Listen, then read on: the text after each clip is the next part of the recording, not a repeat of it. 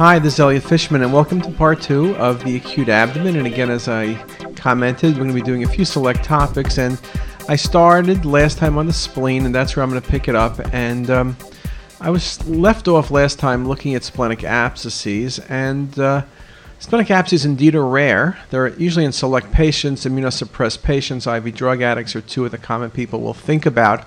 Typically, it's a low-density lesion, often with rim enhancement.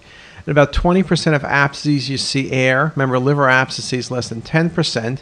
This also means that in 80% of cases, you will not see air. So if you wait to see air in a splenic abscess, you will miss 80% of the lesions. At times, the diagnosis is simple with the right history. Other times, it's difficult. It can simulate a cystic tumor. It can simulate an infarct. Also, remember, infarcts become abscesses. It can simulate old hemorrhage, and it can simulate an infiltrating process like lymphoma. Here's a nice example of a splenic abscess, but again, big spleen, think about lymphoma, but the patient's febrile, you got to be thinking abscess. And surely the next case is much easier. The spleen is modeled in enhancement, perisplenic fluid, intrasplenic fluid, and air bubbles. That makes life very, very simple. Now, in immunosuppressed patients, we see lots of bone marrow transplant patients. Tiny lesions in the spleen, often kidney, often liver. Got to think about fungal infection. Here was a case of candidiasis. Probably more commonly at times will be aspergillosis. Candida is the most classic one, but aspergillosis can look very similar. I show you these cases noting that the lesions are very small, a couple millimeters in size.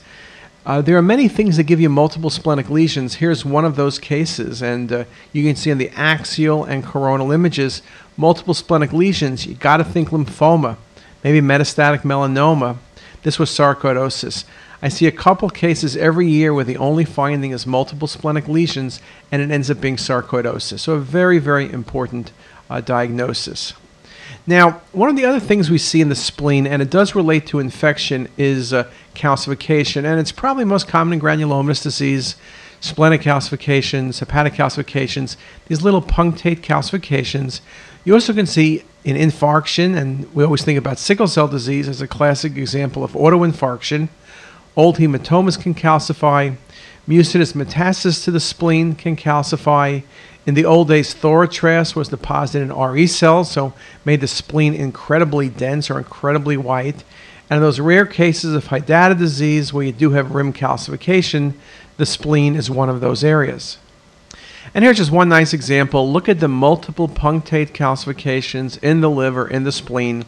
Classic granulomatous disease. You argue, is it TB? Is it histoplasmosis? This was histoplasmosis. And one more example in the cirrhotic liver, multiple tiny calcifications consistent with prior granulomatous disease. I mentioned before that patients with old trauma can have splenic calcifications. You can have a cyst or an old hematoma with rim calcification. You can have scarring of the surface of the spleen. And here's just a few nice examples showing you the appearance of these calcifications along the rim. So very classic. Again, you're not going to confuse this with an acute process. Now, that's the spleen. I always put in, when I speak about the spleen, I always like to throw the adrenal in there because a number of times I've seen patients sent to us for splenic pathology or suspected splenic pathology, and it's adrenal pathology. Now, there are many things in the adrenal. Adenomas, we say 7 to 10% of patients have. There's METs, there's primary tumors. Think of pheo, hypertensive patient, the acute setting, think of pheo. But I want to speak to you about hemorrhage, and hemorrhage is an interesting thing. We diagnose it a few times a year, but it's a diagnosis that's not expected. So here's a patient, oncology patient, doing poorly, bilateral adrenal hemorrhage, round to oval adrenals, bilateral with high density. Well, what happens with bilateral hemorrhage? You have adrenal insufficiency, you become Addisonian, and you could die. CT makes the diagnosis. Another example, ICU patient, benign tumor from the brain removed, bilateral high-density adrenal glands, classic adrenal hemorrhage. Another example, round adrenals, high-density, non-contrast CT. When it's bilateral, it's particularly concerning. Now, in saying that, I just want to make the comment that occasionally it'll be unilateral, with trauma, with surgery, but also presenting with metastasis. This is a great case of a patient who presented with adrenal mets. And the first presentation with right upper quadrant pain, acute abdomen, and it was hemorrhage in the adrenal. So again, something to think about. And I thought I would throw it in here as sort of a segue between the spleen and the bowel, and just something good to remember. And in fact, I had a case a couple of weeks ago. Literally, we're doing a PE study, no PE, but the adrenal was large, high density, the very edge of the film, very low scan. Sure enough, I looked at a scan from a month before. The adrenal was normal. It was adrenal hemorrhage, but fortunately, it was unilateral. Let's now take a look at the bowel, and we can spend hours on the bowel looking at the acute abdomen, but I won't spend hours, but let me spend a little bit of time looking at the bowel. So the first thing we can talk about is just the importance of CT in the evaluation of bowel pathology.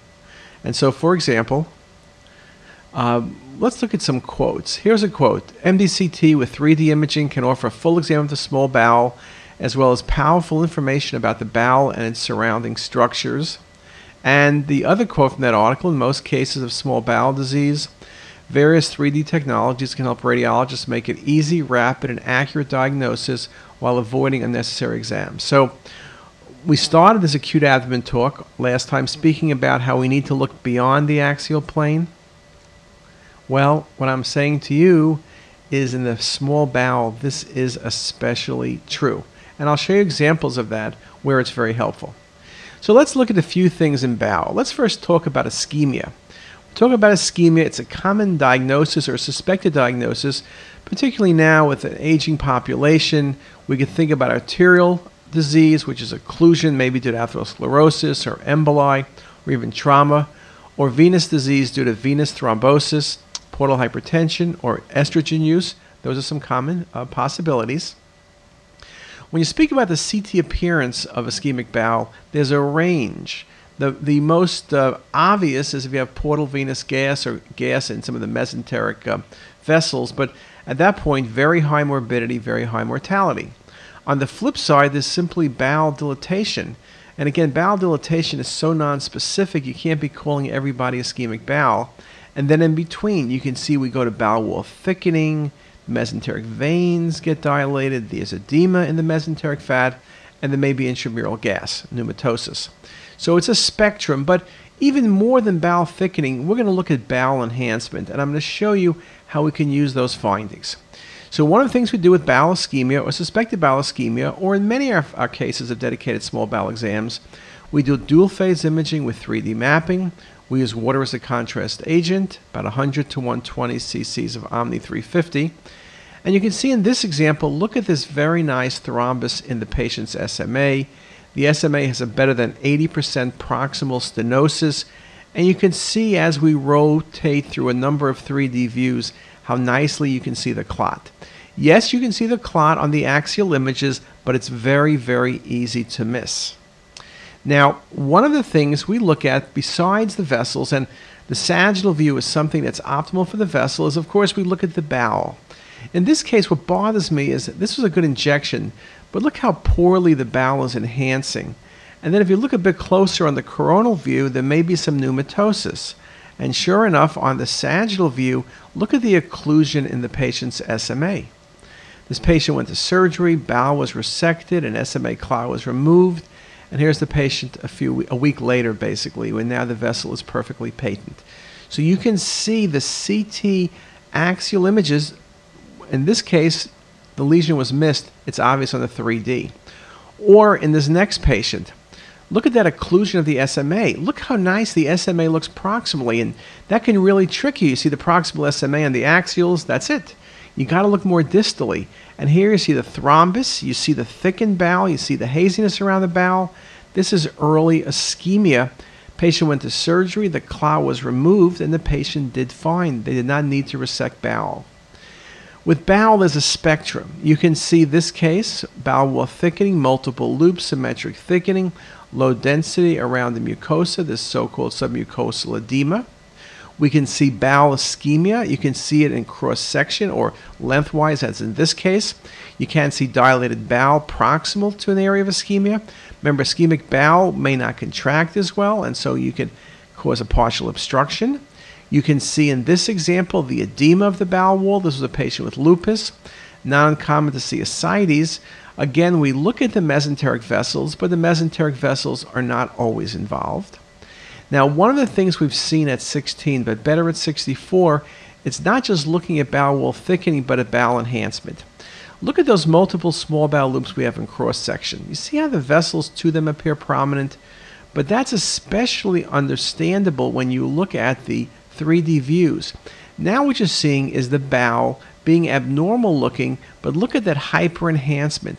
So what you're getting is hyperemia or white bowel. That's one of the things you can see with ischemia.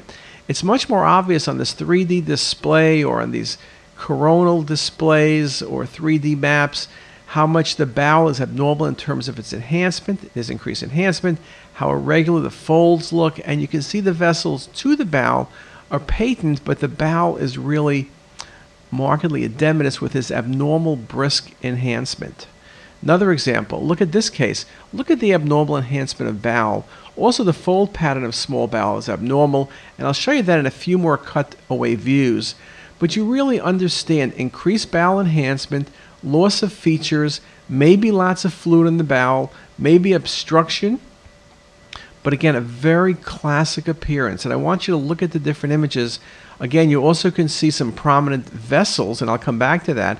But when you have the prominent vessels adjacent to the bowel, that indeed becomes a very, very important finding, is that hyperemia. Now, we talk about ischemia due to vascular disease. We also should mention ischemia can be due to tumors. Carcinoid tumor, which causes a vascular issue, it causes a desmoplastic reaction. You see the occlusion or near occlusion of portal vein and SMA, and you see the very large mesenteric mass and the desmoplastic reaction with collaterals. You notice the small bowel is increased enhancement, and this makes you worry about ischemia, and here's another set of those images. So again, not only can we pick up ischemia, see the changes in bowel, but also determine its cause, whether it's vascular or maybe due to tumor. Now, I mentioned before about looking at things in different planes, and that's what I've been doing to you. I've been showing you a bunch of coronal images, be it coronal or be it 3D imaging. And the thing about it is you see the vessels better, you see the desmoplastic reaction better, you see the bowel better. And this article by Yag Hama said that fewer images to review in the coronal plane, so maybe this will help our workflow, and also that we can potentially substitute for coronal. We can substitute coronal for axials, and things will be a lot better. So again, I'm bringing that up because I'm going to show you some more examples. Look at this case, beautiful example, unfortunately, of extensive pneumatosis, small bowel and large bowel. Another set of views. This is infarcted bowel. There is no mistake. There can be benign cause of pneumatosis, but this is now one of them. Very extensive disease. This was infarcted bowel. Now, I read an article a few weeks ago, and I'm going to share that with you in a bit more detail than maybe you want. But one of the things someone mentioned to me, Karen Horton mentioned the other week, was saying, gee, we seem to see pneumatosis much more commonly these days. And maybe it's because we do more CT, but here was an article just published in June, AJR. Frequency of pneumatosis appears to be increasing. Maybe it's due to increased use of CT, but also new medications and surgical procedures have been reported to be associated with increased the incidence of pneumatosis. So what's pneumatosis? Well, it's air in the bowel wall. Well, what's the CT appearance? Low density, linear, or bubbly pattern of gas in the bowel wall, which may be a benign finding or life-threatening. Particularly when it's bubbly, you think about life-threatening causes. I make the point always, if you want to see pneumatosis, at times you need to use lung windows. You can see beautiful pneumatosis, right colon in this case, on the lung windows. And if you compare soft tissue windows versus those lung windows, you can see how on just routine soft tissue images, unless you adjust the windows, it's very easy to walk by what indeed is very obvious pneumatosis. So it's a very important finding. If you're thinking about pneumatosis, just scroll at lung windows. Now, one of the things in terms of this article I mentioned is that they gave you a laundry list of different things, and let me just go through some of them. They're benign cause of pneumatosis, and they're malignant cause of pneumatosis. Well, simply the benign are more common. There's a range of them, from pulmonary to systemic diseases, intestinal causes, idiopathic, and I'll break that up a little bit more from the article. Pulmonary causes including asthma and emphysema and CF. There are benign causes in systemic diseases like lupus, AIDS, and scleroderma. Certain medications, including corticosteroids or sorbitol. There are patients for post-organ transplant, so it's not that uncommon. And I had a case yesterday of a renal transplant recipient with pneumatosis of the right colon. But there are also life-threatening causes. Ischemia is the one I worry about. So it's very important to me. What you really have to be careful about is just not blowing off pneumatosis. I want to make sure there's nothing going on. Sometimes I'll say, look, the bowel looks good beyond the pneumatosis. There's no mesenteric inflammation. The vessels look good. I don't see anything, but just make sure there's no elevated lactic acid or something else. So again, you want to be very careful, but we are seeing benign pneumatosis more commonly than we ever have. So it's something to be aware of and something you're going to see a lot of. Now, the next thing in small bowel that I want to speak about in terms of the acute abdomen will be small bowel bleeding. But let me speak about that in the third part of this series. Thank you very much.